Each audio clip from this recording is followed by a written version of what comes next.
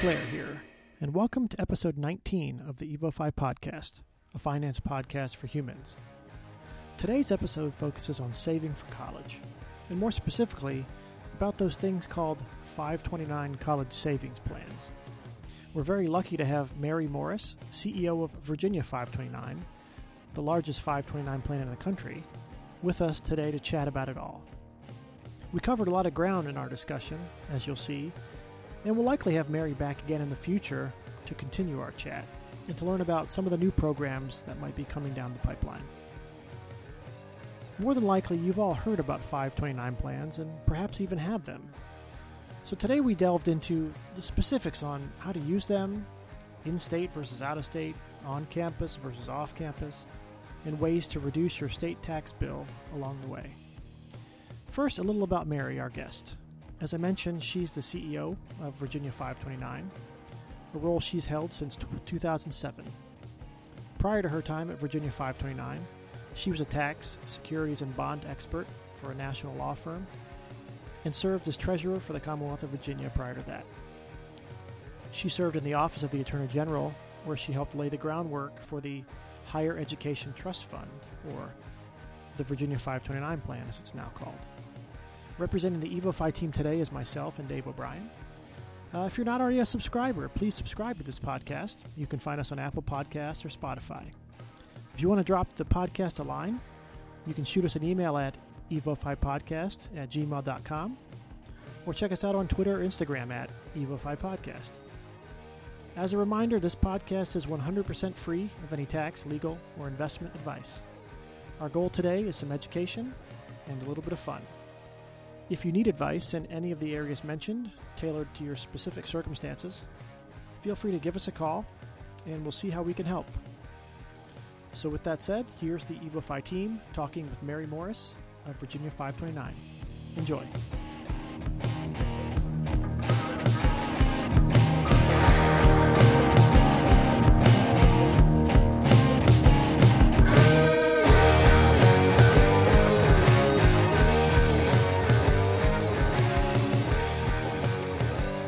Claire, and here we're with Dave O'Brien and our guest today, Mary Morris, CEO of the Virginia 529 program. Welcome. Thanks for joining us. Hey, thanks for having me. As we were talking before, this is our first topic or our first discussion on college savings plans, and so we feel very, very lucky to have you here. I know you're very busy, and sounds like this is not your first podcast, as you said, right? You do TV and radio, but that's right. Yeah, done a few podcasts and a fair amount of radio. So. Now, in looking at your background, you've had quite the lots of experience, and I looked at one. You were a tax, securities, and bond expert at one point earlier in your career. I was. I have to claim that. I'm a reformed lawyer, I guess. So I haven't practiced for a long time. But. So I'm intrigued. So before we kind of dive into the other stuff, tell us a little bit about what your experience is there, so we can tailor our comments accordingly. I don't want to get caught in.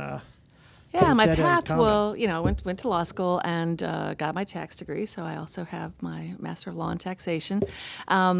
And had a pretty broad practice, but a lot of it, particularly when I moved to Richmond, was focused on estate planning. So that ties in a little bit with what we do. But what really put me on the path that I'm on now was the bond work that I did when I was practicing law in Harrisonburg. So that helped me get a job with the Attorney General's office, because most lawyers aren't both tax and bond lawyers. They're either tax lawyers or they're bond lawyers, and I could do both. So I moved on from the private practice to the Attorney General's office, where I did both. So I represented the Treasury Department, which does bond issuances, and so they were my client, but I also represented the tax department. We did tax litigation and have a pretty broad, but mostly business tax-based. And how did you find your way then to the Virginia 529 program? So they were my client back a million years ago. When they first started, they were staffed by Treasury. Treasury was my client. I was in the Attorney General's office. So I actually helped create our original prepaid program. It was the first person that held the job I'm in now. My predecessor, there have only been two of us, Diana Cantor and Cindy Comer, who worked for me in the Attorney General's office, and me. And the three of us really created the prepaid program. So they were my client, and so I got to know it, worked on that. We developed the program. I represented them, and it was, I'll date myself now, but I sometimes say it's like, Mickey, Rooney, and Judy Garland, the old movies. Yeah. Some people still watch the old movies. Let's put on a show. We created something from nothing. We had a bill. We had legislation that said you shall offer these prepaid tuition contracts, because that's all we had at the time. And so we figured it out, and we borrowed liberally from the handful of states that had already done it.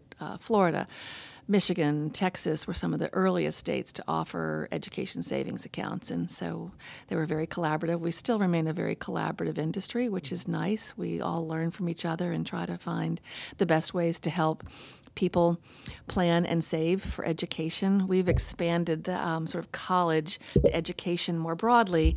One, because 529s can now be used for K through 12, which we don't talk about a whole lot because I think they're better for post-secondary, but there's a very broad range of post-secondary options for people today that are terrific, that aren't just the traditional 4-year bricks and mortar college. And we look forward to talking about that more today. Yeah. So I'm glad you brought that up. So anyway, so I did that for a while. Then I went back in the private sector. I had a chance to serve as state treasurer, based on my work with Treasury and my tax and bond experience. And I was a member of the board then, so I helped create the program. I was away for a while. Then I was a board member of Virginia 529 for my term as treasurer. Went away again, did more securities work and corporate governance stuff, and then came back in 6 years later in my current position as CEO. So, well, and to be fair, for those who are listening who may not know this, it is the largest program in the country. It is. In terms of assets, participants, how does that defined? Always, all of the above? Always, yeah. So we are the largest by far. We're 2.5 times larger than the next largest. A lot of that's because of our partnership with the American Funds and our College America program. Okay. That's what makes us the largest. Okay. But we have a very robust Invest 529, which is what we call our direct savings program. Okay. Well, we're going to talk about all that going forward. So I'm glad you've teed all that up for us. Yeah. So anyway, it's obviously a very respected program. We deal with our clients a lot on this, and we're very proud to be able to say it's within our home state. So kudos to you for all the work you've done over the years to build it. I think, one of the things, our legislation was really good. Mm-hmm. We've always been allowed to be, I think, entrepreneurial and to really build the best. We have an excellent governance structure. I tell Morningstar that every year when I'm going to go end of the month and and meet with them, because they rank 529 programs, and we're one of 4 gold-rated programs in the country. And I think that's largely due to our governance structure. We have a particularly talented board and investment advisory committee, and just everything that you would want to feel secure with your investments. I think we do a really good job of that. Well, that's fantastic, especially as an account holder. Personally, I'm happy to hear that there's great marks for governance. All right, so you mentioned something. We'll delve into this a little bit later, but I want to talk about the prepaid.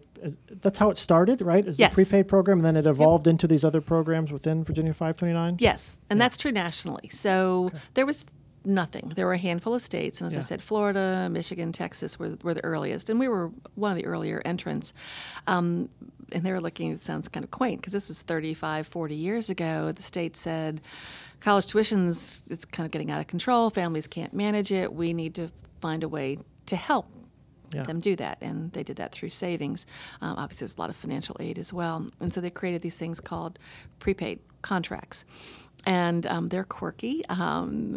At the tops, we had, I think, 19 states had prepaid programs. We're down to 10. Yeah. They're not easy to run because most of them, and every state's different, but in Virginia, we have, for example, there is a statutory backup to it, sort of. It's not a guarantee by the Commonwealth. It's not, full faith and credit, as they say. But but there is a backup. There is a commitment by the Commonwealth to make that program work. And so when we tell people, if you give us a certain amount of money today, it's a defined benefit program. Right. It's just like a pension plan. It's like a pension plan, yeah. You give us money today, and we promise a certain benefit in the future. Yeah. And so with prepaid, it's different depending on where you go. But the best benefit basically is if you go to a Virginia public university.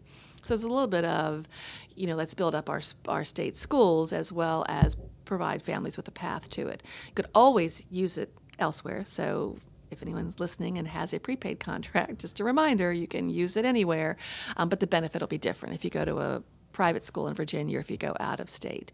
And so again, all the states' programs, the benefits were a little bit different, but that was the basics of it. You give us money today, some of the ones that got into trouble were saying, give us today's tuition tomorrow. Right. Doesn't quite work that easily. Yeah. And, the first recession that we had back when the dot-com bubble burst in the early 2000s, some states decided, this isn't as easy as we thought. Yeah. And they got out of the business. They simply shuttered their programs. Okay. And the compliance people said you can't say that. You can't say certain things anymore, so we have to be careful what we say. Well, right? so, and some states, were saying that it was guaranteed, and they didn't have a guarantee. So we've always been pretty careful about not saying it's a guaranteed program, but there is some statutory support for the program. Okay. So we're going to talk about that more, and I know there's Okay. some changes going on with the Virginia prepaid program. So, Yep. so we're going to take a step back a second. Since we were so excited, we dove straight into the IRS This is the first time in Into 2 the years heavy John's stuff. just jumped right into the Yeah, details. so we usually missed that's my bag. We like Okay. to do a little bit of a kind of get to know the guest first. So Okay. if you'll bear with us a Sure. second, we'll try and make this quick and painless. But Okay. there are those 5 things that we put out in advance, just Mm-hmm. in case you wanted to do your homework and practice. It's probably good if you haven't done it, because then you can speak spontaneously. But 5 questions. We call it the Evo 5. Okay. We're going to start with, what's your favorite word? Adaptable. Okay. Tell us why. It's maybe from having kids. I think it's Say no important. more. I think it's an important skill to learn. When I was a Girl Scout troop leader for my kids, and unfortunately my children aren't as adaptable as I think I am. But I like change. That's been a good thing in the industry that we're in. It's a good thing in life generally, and I think it helps keep you young. I mean, you have to be ready for change, right? And change is coming, and certainly we've all lived through much change. And if you aren't adaptable, then you're just going to be left behind, and you're always going to be unhappy and upset because things are changing and you don't want them to change. So, but mostly I use the word a lot when, with Girl Scouts, it's like, the plan changes. It's like, it's raining, so we have to do something different. It's like, you thought we were going to do this, but we're going to do something else, and that's okay. Just roll with the punches. So it's just my favorite word, I think. I think it's good. I can definitely identify with that myself too, so I maybe start to use that more often consciously. All right, here's another one. And this may be, let's just dive in. What profession other than your own would you like to attempt? I know you've kind of been doing a bunch of other things prior in your life, but what would it be? Well, if I'd gone way back and been smart enough when I was very little and was out driving the golf cart for my dad, but not playing, because I'll date myself, but little girls didn't really play sports; they didn't play golf. But I went out and I was on the course, and so if I started playing golf earlier, and I really haven't played much at all, then I would have been a professional golfer. I think that would be really cool. And I've told myself that it was far enough in the past that I could have gotten good enough, just because there weren't very many women playing. Yeah. That I probably could have done it. And then if I fast forward not quite that far back, venture capital probably. So if I had known what I know today based on all the things that I've learned in the working that I've done, I think I would have, so it's still finance related. My law degree would be helpful. Golf too. Golf. But exactly. But I find venture capital just fascinating. That whole concept of the private equity investments generally, but venture capital in particular, I just think is fascinating. And I dated a guy many years ago when I was still in law school who was one of the very first venture capitalists, and that's where I kind of learned the term first. And I ditched him along the way. And but I wish we'd stayed together, and maybe I'd turned into a venture capitalist. But I get to do that. So we invest in that now through our prepaid program. So I actually get to be an investor in venture capital. Oh, that's interesting. I didn't know that. I'm tied into it a little bit, just enough. But if I could go back, that might be what I would do. Well, we may have to chat about that a little bit more. Sure. I think Dave's writing that down too. That's something we learned. Okay. Yeah. What is something you know that you do differently than most people? Oh, gosh. I hadn't really thought about that one. And I don't know. What do I know that I do differently? I don't know. Sometimes I think before I speak. I don't know. I multitask. Yeah. I mean, that's a lot of people do that, You I have guess. to, right? But yeah, I like to keep. I have a lot of things going on in the back of my head, sort of all the time, and I think I'm good at compartmentalizing those. So maybe that's what I do differently than others. I can actually keep a lot of things running in the what is it? That's the your the processor. RAM. But but I can actually sort of focus on what I need to. But I always know there's something else percolating back there. But I'm not hearing voices in my head. But but things are processing, and I've always, so I know that comes out in how I write, for example, and Yeah. this goes back to, times when I was in school, when I was doing tax litigation and had to write a brief.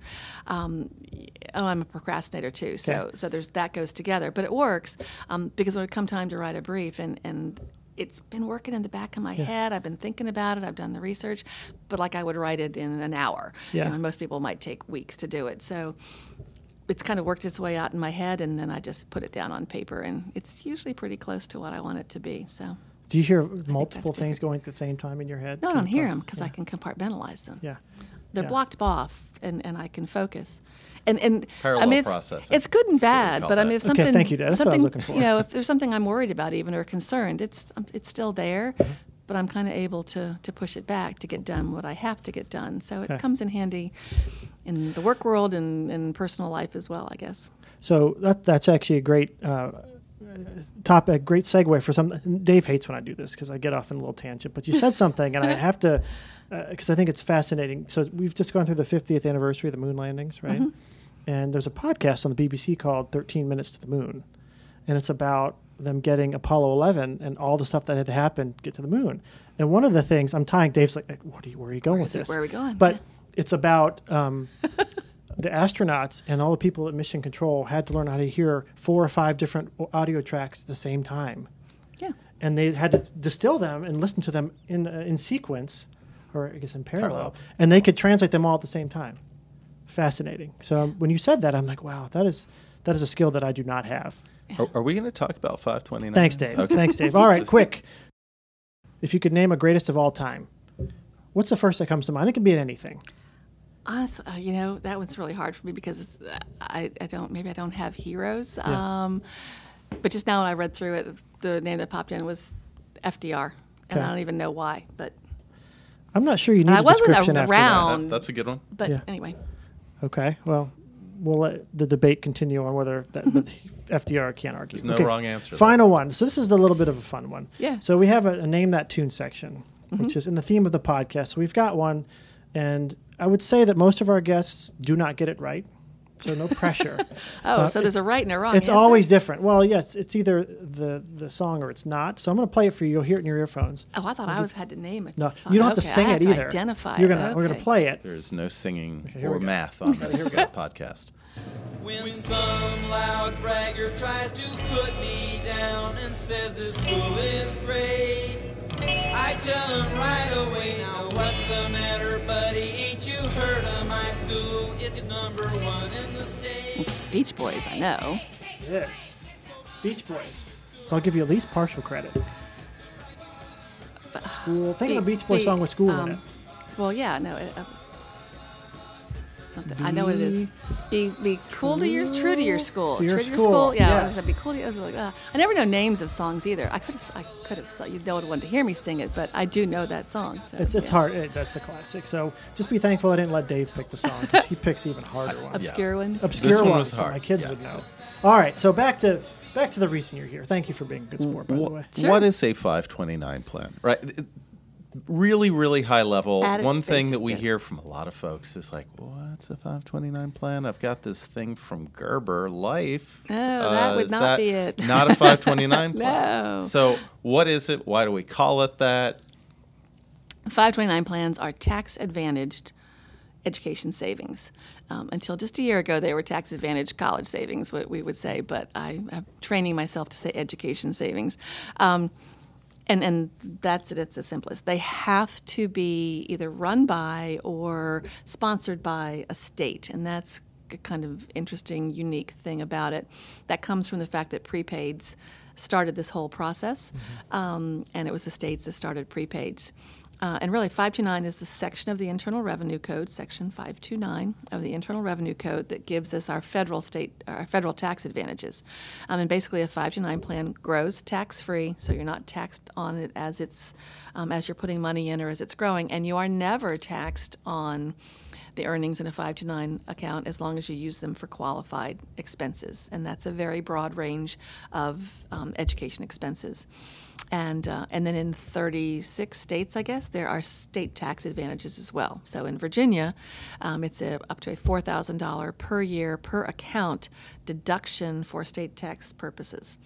And we allow you to have multiple accounts in Virginia, and spouses can each have accounts, and grandparents can have accounts. Everyone can have an account for a particular beneficiary. So you can actually multiply the benefit of that $4,000. And that's an area that I'd like to get into. So that's the 200 or the 300 level class. And if we're still in the 100 level class, okay, so it is a tax-advantaged educational savings plan, or not a savings plan, but a prepaid plan. Right. In 39 states. So just right there, you can either save your money, and it's invested in various ways, which we can kind of get into, at least the way the Virginia 529 offers, or it is you put your money in or once or over a period of time, and it's prepaying. So what's the difference between savings and prepaid, the way that like a family should think about Well, that? as I think about them, and so most people are maybe more familiar with a 401k, and not as many are familiar with pension plans anymore. We're fortunate. I work for the state, so we still have a pension plan, the Virginia Retirement System. That's a defined benefit plan. So that's one where you put a certain amount of money in, either at one time or over time, and there's a promised benefit in the future, regardless of what that is, defined benefit. A defined contribution type of plan, which would be like a 401k, is also like our Invest 529 or College America plan, our savings programs.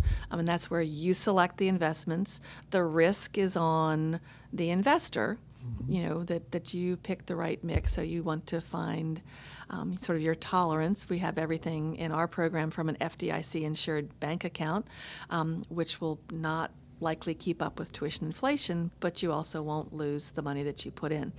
And with a prepaid program or defined benefit program, the risk is on the person providing the program. So the risk is on us to keep our promise, basically. We're taking in a certain amount of money, and we take it in as a lump sum, or we take it in over time, and we're saying that we will cover. And what the main promise, I think I alluded to this earlier, is that it will cover tuition and mandatory fees at a Virginia public university in the future when you go. We've had, I won't go into that. That'll be in the 300 level, so I won't go into it. What constitutes tuition and mandatory fees is a bit of a challenge. Virginia's an interesting state in that we have 15 public universities. They're all very different. They each have their own governing board. They set their tuition and fee policies are set independently. Most states have what's called a regent system, and so there's sort of more control and more similarity across the different public schools in those states. So Virginia's, but okay, so it's a benefit. I think we have the best. I think we have the best public school system in the country, and one of the reasons I think prepaid's great. I always tell families because again, if you have a prepaid account and your child doesn't go to a state school, you are likely going to get a lesser benefit. That's always been part of the program, part of the deal. It's just we have a different calculation. And is there because I think that is a question that most people have, is what if they don't go to a state school? So in general, I think the benefit is whatever the proceeds were at a 2% or 3% rate. It's like it's a cash value, especially, right? Institutional money market rate, which in our earliest years was a pretty decent rate for about 10 years, during the recession and for many years after. Sure. But people know that. You also didn't earn anything on your your interest-bearing checking account or CDs or anything else, and so that was pretty similar. But that sort of depressed that. That's gone up now, so it's maybe a 2% rate or something. So, what do you see? Is it a pretty even split? Which people use the prepaid or the savings? No. Not even close. By far, people, once we all opened up the savings programs, that's where most of the accounts go. Now, the reason for that, and I'll tease what we're changing the benefit structure of the prepaid program. And one of the main reasons is that, quite honestly, it's just gotten too expensive for most families to participate in. And our mandate is to help make college more affordable and accessible to all Virginia families. And our prepaid program has just quite honestly gotten out of reach for a lot of families. So I think when they look at the prepaid program and they think it sounds great and they go, this is just too rich for my blood, or I don't want a contract. So with prepaid, it is a contract. You say I want to buy X number of semesters. One thing we did 5 years ago was take it from years to semesters. So we could cut in half the cost of getting started, but it's still expensive because that's just what's happened to tuition in recent years. And you can pay for it over time, but again, that's a commitment. Every month I have to pay X amount. And it can either feel like a lot, it can be as much as a car payment. You can make it inexpensive, but then, you're buying one semester over a very long period of time that just doesn't feel like you're doing enough. Sure. Right? So more people are saying that the savings approach feels right for them. Because you only have to put in $25 to start, and you can put in $5 a month, or you can put in $100 if a couple of times a year you have it, and it's just easier to get people to do gifting. So it's just prepaid can be a little bit harder for families that don't have a lot of extra resources. It is a great program if you can afford it and if you have that discipline and are confident that every month you can make that contribution. So, as families get a little bit older, and so our prepaid contributors tend to skew a little bit. The kids are about 8, average age when they start with a prepaid contract, because the families maybe have a little bit more just regular income. They sort of know where they are. They're getting settled. They've taken care of some of the basics of life, and they can start really planning for education. So a question that we hear often is, well, what if I move? I mean, people move around the country with jobs and all sorts of reasons. If I start a savings plan, if we talk to the majority of the folks out there who are using a savings plan or maybe considering one, and I'm contributing to the Virginia 529 savings plan, Invest, or College America, what happens then if I move to, say, Chicago? Sure. Well, totally portable, so you don't have to do anything. Nothing bad happens, and all the federal tax advantages remain. And every state they grow. I think there may be one state. I hope they've changed it, but only one state that doesn't have an exemption for the growth within it. So let's say all states, it grows tax-free. But those state income tax deductions could change. So I would always say take a look at the state you go to and you decide if you like the asset mix, if you like the portfolios, if you like the performance of where you've been, whether it's our plan or anybody else's, then you might want to stay there. But if the tax advantages, the state tax advantages are sufficient, then you can simply transfer your account. There's no penalty for doing that. There are no tax consequences for doing that. And we've tried to make it easy in all the different states. You open up an account in the new state, and then you go to it's like a portable retirement account. When you move from one employer to the other, you can port that over. You can do the same thing with the 529. So, I'll give an example of like Colorado. Colorado has, I think it's an unlimited state tax deduction for your contributions. So it's a pretty decent program. So if you live in Colorado, you probably want to be in the Colorado program. What some people will do, if you move but you like this program, they'll have 2 accounts. So you might have an account in the state that you go to, put in enough money to get the tax deduction for it, and then if you're going to make any further contributions to a program, pick the state that you like, whether that's Virginia or something else, but because you can have accounts in more than one state as well. So you brought something up, and I'm sure people don't do this, but I'll ask anyway. So let's say in that example, I live in Colorado, I put a bunch of money in, get the state tax deduction. Dave knows where I'm going with this. And then can I roll that into the Virginia plan? So get the state tax deduction, roll into Virginia because it's a better list of fund options and then go into that plan. So most states, if you do that, are going to have a recapture on those state tax deductions. Good Whether thing. people do it, I don't know. The methodology for checking that, but yeah. So Okay, I figured that would. But if you transfer it, then you do get the state tax deductions for what you've put into Virginia if you live in Virginia. So when you move, then you can do that over time because, again, with ours, there's an unlimited carry forward on your deductions. So you might not be able to take it all at once, or if you move it from a state where you didn't have a tax deduction. So if I'm in Colorado and I move to Virginia and I roll over the plan into the Invest program, my cumulative contributions, I can take them again as a deduction? You opened up the account in Virginia. Again, Even you though it's probably not had new to money. recapture it. Yeah, it's new money to to Virginia. to our program and to Virginia. It doesn't have And to you've be probably had to recapture it in Colorado, Yeah. but then you're going to be able to have it here. But you have to do it over time, so it's $4,000 a Yeah. year. But that's that's Okay. until you use it up. That's an interesting nuance that I think most people are unaware of. Yeah. Right. You roll it from one state into Virginia.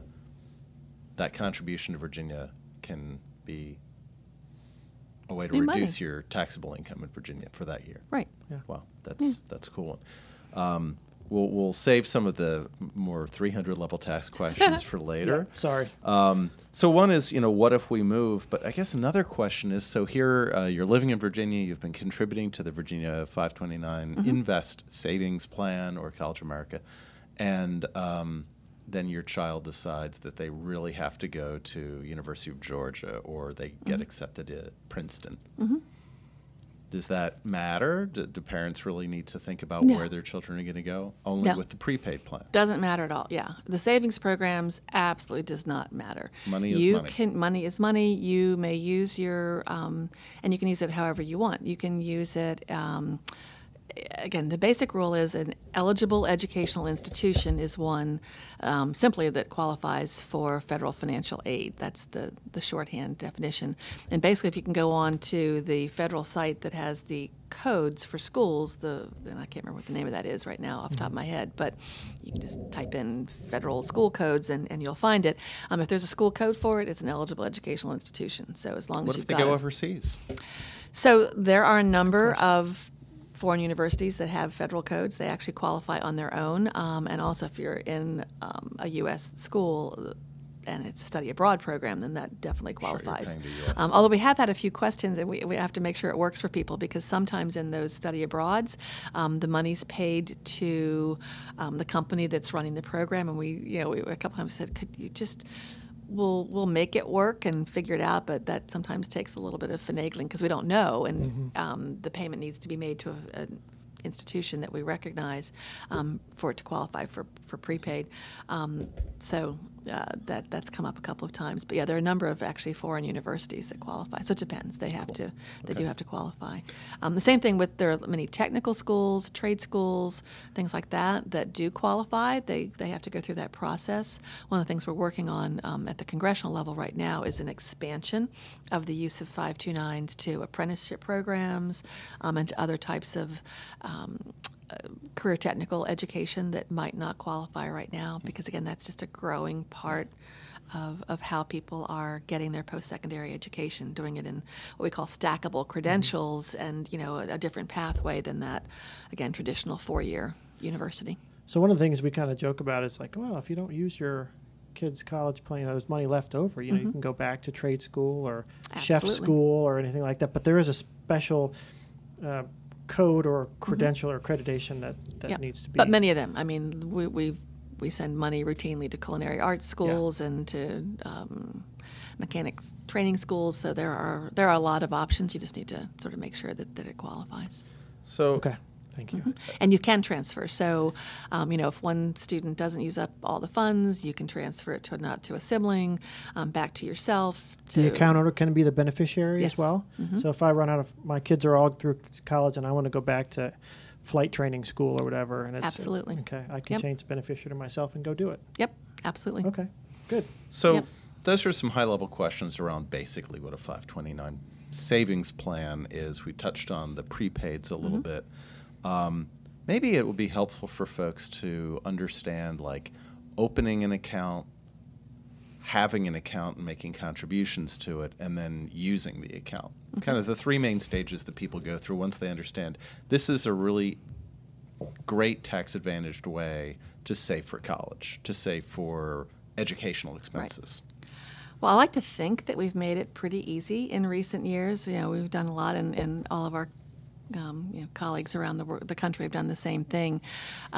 Trying to be accessible online. So the easiest way, I think I'm lying. I can do it that way, but other people tell me it's pretty easy to open up an account. It takes about 10, 15 minutes to go online, open up an account. You register so that it's secure. There's a secure login always once you start even opening up the account, because we're asking for personal information, financial information, and you need to have not a whole lot. Although in recent years we have expanded and sort of hardened all of our defenses, and so we go through customer identification, and so we're ensuring that we know who our customer is, and that we're cutting out fraud, because there are always attempts at that. That's never ending. So we have a real commitment to being secure and making sure that we're doing things right to protect our customers. But you need basic information: your name, the beneficiary's name, date of birth, social security numbers, addresses, phone numbers, email addresses. Just all the basics that you would need. And then you're deciding which program you want to go into. So if it's prepaid, that's only when that's been open. And again, that's kind of done for now. So I won't talk much more about it. As I said, we're changing that program. It will look very different, and it's not going to open again until sometime in 2020. So that's kind of closed right now for opening purposes.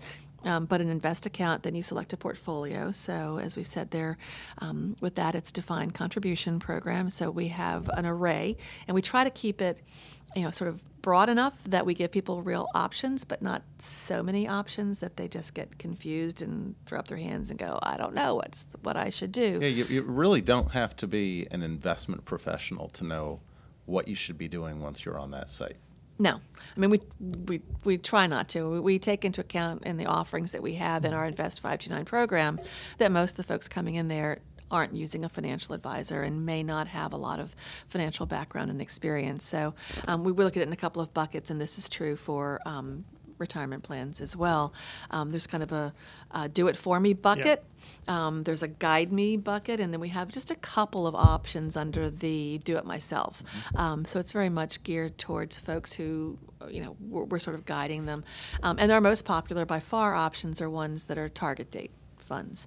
They're based on the age of the beneficiary. So if you go into a 2036 what we call our 2036 portfolio, all that means is you think you're going to use it in about the year 2036, which means we're going to start, depending on where you come in the spectrum, I think that's our latest one right now, you have a more aggressive allocation of investments. And when I say aggressive, it's the mix is between equities and fixed income, like bonds or a CD or something like that. We don't use CDs in that program, but there's just more volatility, and by volatility, it's like there's more chance to maybe make more money, which also means you can lose more money. Sure. Is that a sim? Yeah. You're the financial advisor, but it adjusts over time. Yeah. So every 3 years, there's an evolution. And actually, It evolves. it evolves, but we're also sort of doing that rebalancing throughout the time. So as soon as you put it in, we're sort of starting to move towards that target. So you don't have any big jumps, which we find, and again, Morningstar and most financial advisors would say that's sort of the best way. It's a very smooth glide path down, so that by the time you're approaching college age, your assets are pretty well protected. So you can move towards principal preservation. You're not going to earn as much probably, but you're also not going to lose your money when your kids are getting ready to start college. I spent a lot of time yelling at the TV set in late 2008, when the recession started and the markets were just going crazy. And it was a double-edged sword, because 529's actually got a lot of publicity. Some of it was unwanted, but it's all good ultimately, because they were finding people who had been invested in what I will say was the wrong vehicle for them, right? Their kids were going to go to school in the fall, say December of 2008, they were going to go to school in the fall of 2009, and they had all their money in, I don't know, a stock portfolio or, an international stock portfolio.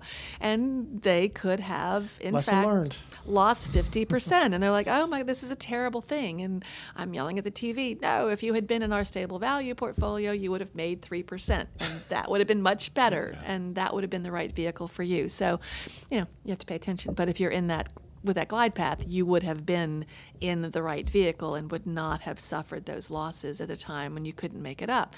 And again, the people that were in there and stayed the course, but their kids were 3, I think they would tell you over the last 10 years they're pretty darn happy they had that allocation, and it's come back and has done what you would expect. So it's a timing thing, obviously. So opening a Virginia 529 Invest account, or Invest 529, the new name. We've changed the name a couple of It's- times. It's, I know. it's as simple as you go online, people can Google Virginia529.com, but you just need a little bit of information about who you are if you're the owner, who the beneficiary is. They actually have to be born, and Yes. within about 15 minutes you're done. Yep. You can start with a small amount of money, or you can start with a giant amount of money. That's correct. So now you own it, and you're contributing over time. Yep. What do people do? Do they set themselves up on a payment plan every month? Do they just So that's see what when we they get hope. money? That's what we encourage, and a lot of what we do. I mean, one of the reasons I think it's been great that states are involved in these things is that we're not in it to make money. We're providing a service. We want to help more people on a good pathway to get the education that they need for the future, so that they can have a fulfilling life and take care of their families. So we spend a lot of time around financial education. We'll post articles, we send emails, and it's just reminders. And we can target them. So someone that's already making monthly contributions, we might suggest a couple of times a year, hey, have you thought about, can you increase it? If you get a raise at the end of the year, take a piece of it and just put it aside before you ever see it. Some behavioral economics. Or if you get a bonus at the end of the year, put an extra chunk in. For anybody that hasn't made it or makes a contribution once or twice a year, they might get a message that says, have you thought about setting this up in an ACH? So that every month, whether it's $5 or $500 or whatever you can afford, it just comes out automatically. So again, you don't really feel it, and you're starting to grow your account. More and more and more do that. That's probably the most likely scenario. We're really proud. About 68% of our accounts get some contribution every year, which is much higher than the national average. And So when people do this, they should be keeping track of how much they put in, because at the end of the year, when they start preparing their taxes, they can get a deduction. But if you go online, we have some pretty good resources, so you can always see your transaction history. You can always get a printout, and you'll also get a 1099. So I'm going to follow Dave's example because we have about 10 minutes left, if you can Okay. believe that. So the timeline. So we've talked about putting money in, and talked about a disciplined saving strategy. So getting money out. I know it's a real practical question, and we deal with it with folks here. But kind of from your side, tell people a little bit about what happens when you need the money. Okay. Again, I think it's pretty easy. We've tried to streamline that as well. It is different between Invest and prepaid. So for an Invest 529 account, you simply, again, log into your account. Hopefully you've already got that set up, but you can log in, you find your account, and you simply make a distribution request. So that takes less than 10 minutes. I mean, you just find, if you have more than one portfolio or one account, you can decide which one you want it to come from. But once you make that decision, you just simply click a few boxes, and we pay 3 places. So we actually changed that when we went to online distributions. You can have the money sent to the school that you want to go to. You can have it sent to your beneficiary, or you can have it sent back to yourself. Because again, you can make the payment to the school. You can pay for housing for your student. You can pay for your expenses and just reimburse yourself, or you can get the money pulled in and still pay it yourself. So you can front load it, or get it as a reimbursement, or you can send it directly to the school. And as long as you have documentation for the tuition bills or the housing or whatever, that's ultimately what you have as backup to substantiate the withdrawal. Exactly. And so we try to remind people that the easy ones is if you're just paying tuition and fees. But if you're paying those other expenses, and they're living off campus, for example, or not on a meal plan, then you need to keep track of what those expenses are. And every school has what they call cost of attendance. So even if you're not living on campus, not eating campus meals, you can still use your 529 for your room and board.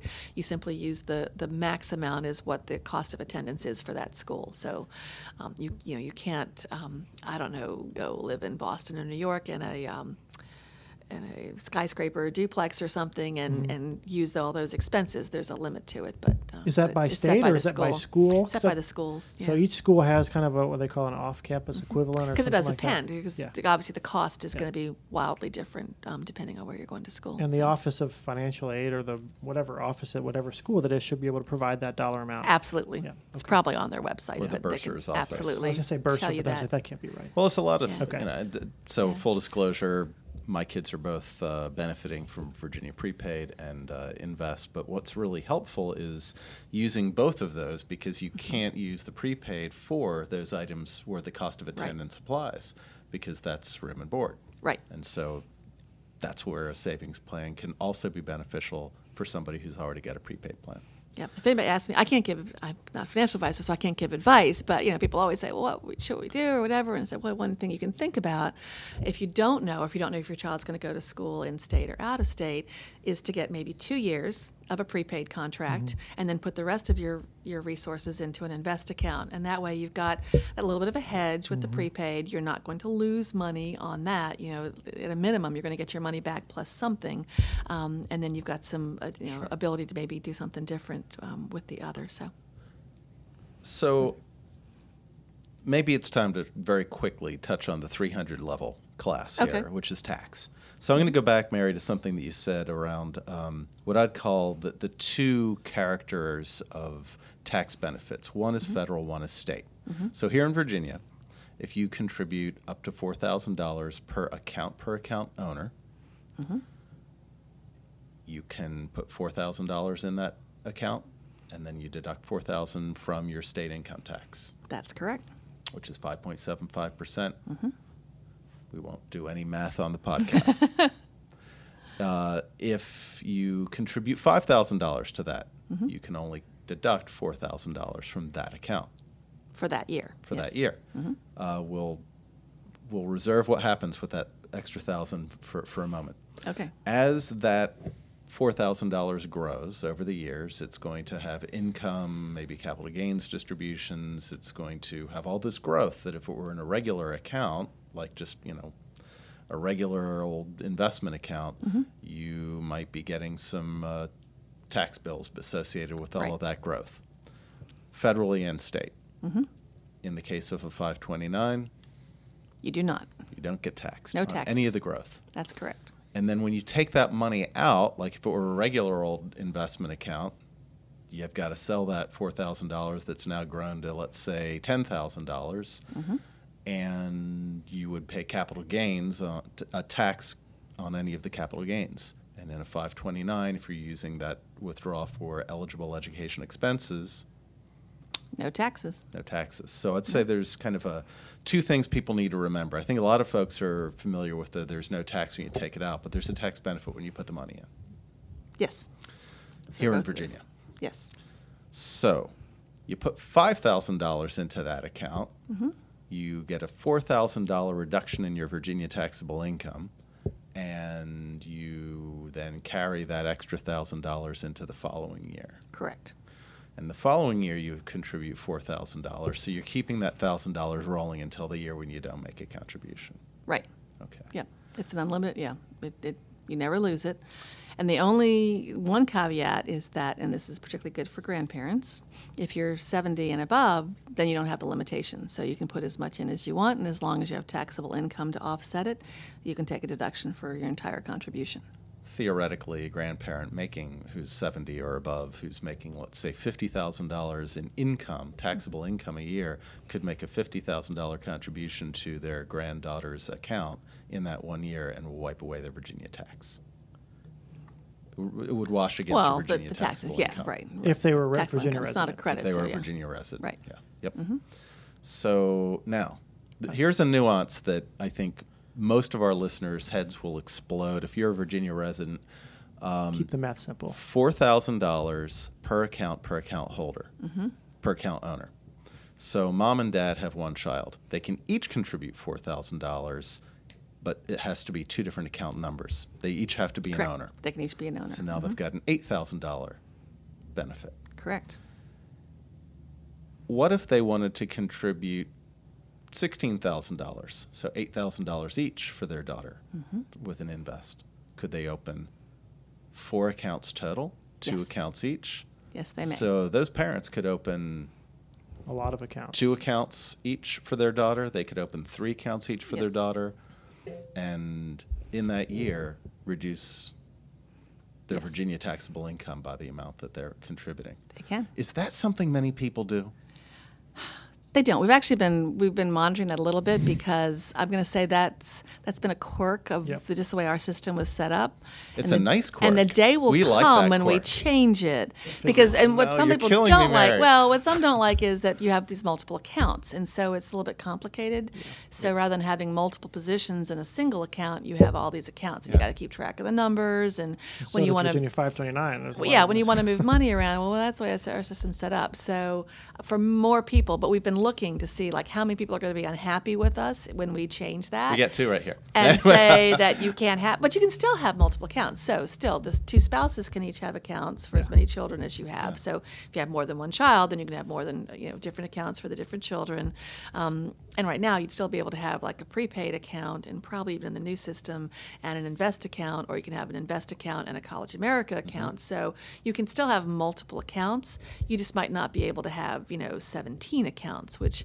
I mean, we have a lot of portfolios, and we do have a handful of people who have a lot of accounts, and they put $4,000 in every year. But it's not a large number; it really isn't. And it wouldn't because likely- the reality is most people just don't have that much money, right? It's a small. It's definitely our a average first world problem to have. Right, our average monthly contribution to an Invest account is about $150 to $200. So that's the reality. If families can get to the $4,000, That's by great. and large, they're really That's happy. a lot of money, you little kids. But I thought you're going to get out if we're going to run out of time. The best thing I think about 529s, I've always said this, it is the best estate tax planning tool that exists. Period. Let's talk about that. And stop. Tell us more. And I'm an old tax lawyer that did Great, estate let's do it. tax Sounds planning. like a great way to end it. Yep. Go for it. And when it first started, I said, well, no, that's not right. It can't be, because that's not the way the estate tax rules work. And that is, in fact, correct. Because you can have a completed gift for estate tax purposes by making a contribution to a 529 account, but you can still keep control of the money. And that is not the rule for anything else in any kind of estate transfer except 529s. So in other words, you can be the account owner, and Gets you out of can your put estate, though. money into an account for as many, let's say, grandchildren and children, however many people you want. And you can maximize, you can take advantage of the 5-year averaging. So it's whatever, $15,000 a year, plus if you have a spouse, then that's $30,000 a year times 5 is $150,000 per year to as many recipients as you want. And there are no estate and gift tax consequences. You have effectively removed that from your estate. The only caveat is that if you do the 5-year averaging and you die within the 5 years, then whatever portion hasn't sort of been earned, if you, let's say, die in year 3, then you might have to take back in 2 years. But if you make it past that, it is gone, done. But you can at any time change the beneficiary.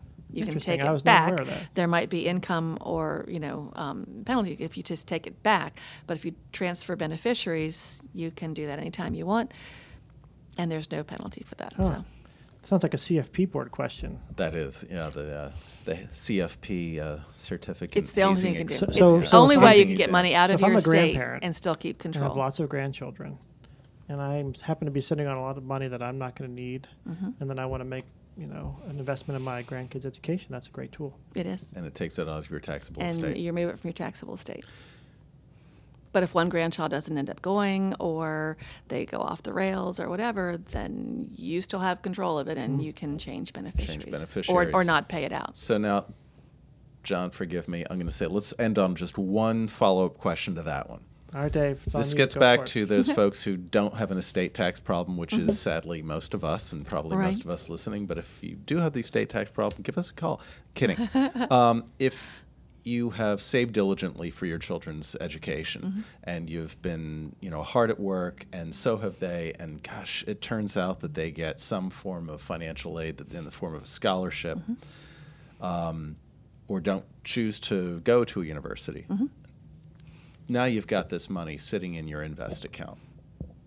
What happens then? So you have a lot of options, I think. One, you can kind of let it sit and see what happens, because sometimes you think they're not going to go, and life happens, they work, and maybe there's some things I can do. They go back and get a certificate. They do other types of things. So again, you can use it for a broad range of educational opportunities.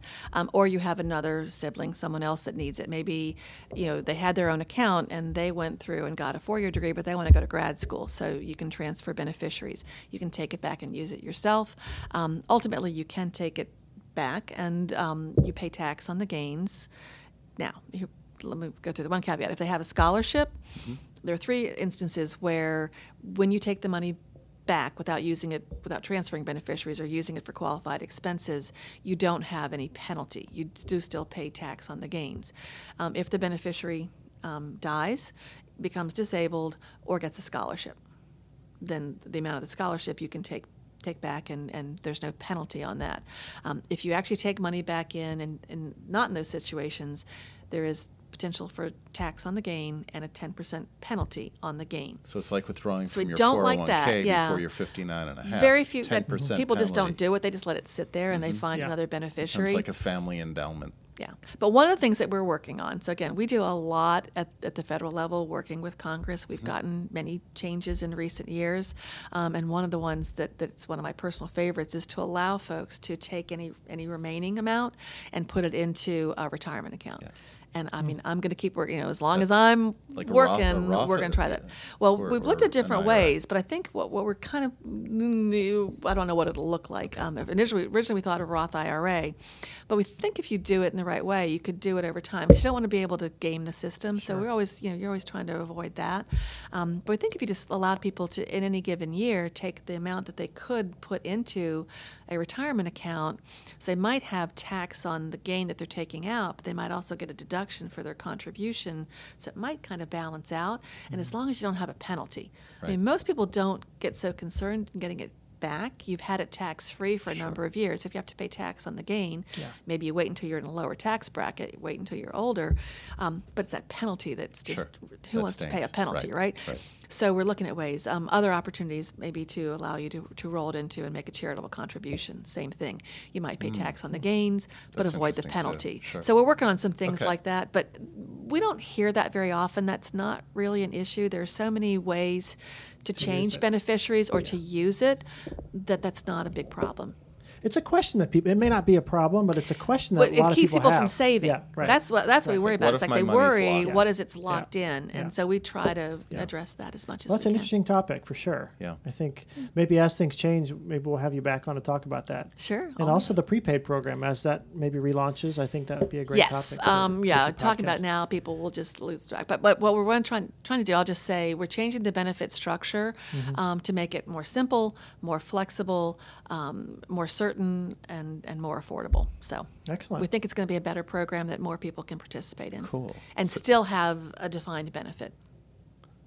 So just gonna be a to different recap, benefit. a 529 plan is a tax-advantaged way to save for education expenses, easy to open up, very, very quick. Virginia529.com or many other sites, depending on what state you're in. Right. Compare them and make your own choice. Easy to contribute to and easy to pull the money out, and there is no tax if you do it the right way, and a lot of tax advantages. Yep. That's a pretty good summary. Mary Morris, thank you very much. Thanks for having me. It was great having you here. And we'll have you back on here in the next year or two. It'd be great if you're interested in coming back. I So. would love it. I always like to great. talk about what we do. Excellent. So for anyone who's still out there after Dave's tax 300 level questions, we'll see you guys all in a couple weeks at the next podcast. Take care. Bye.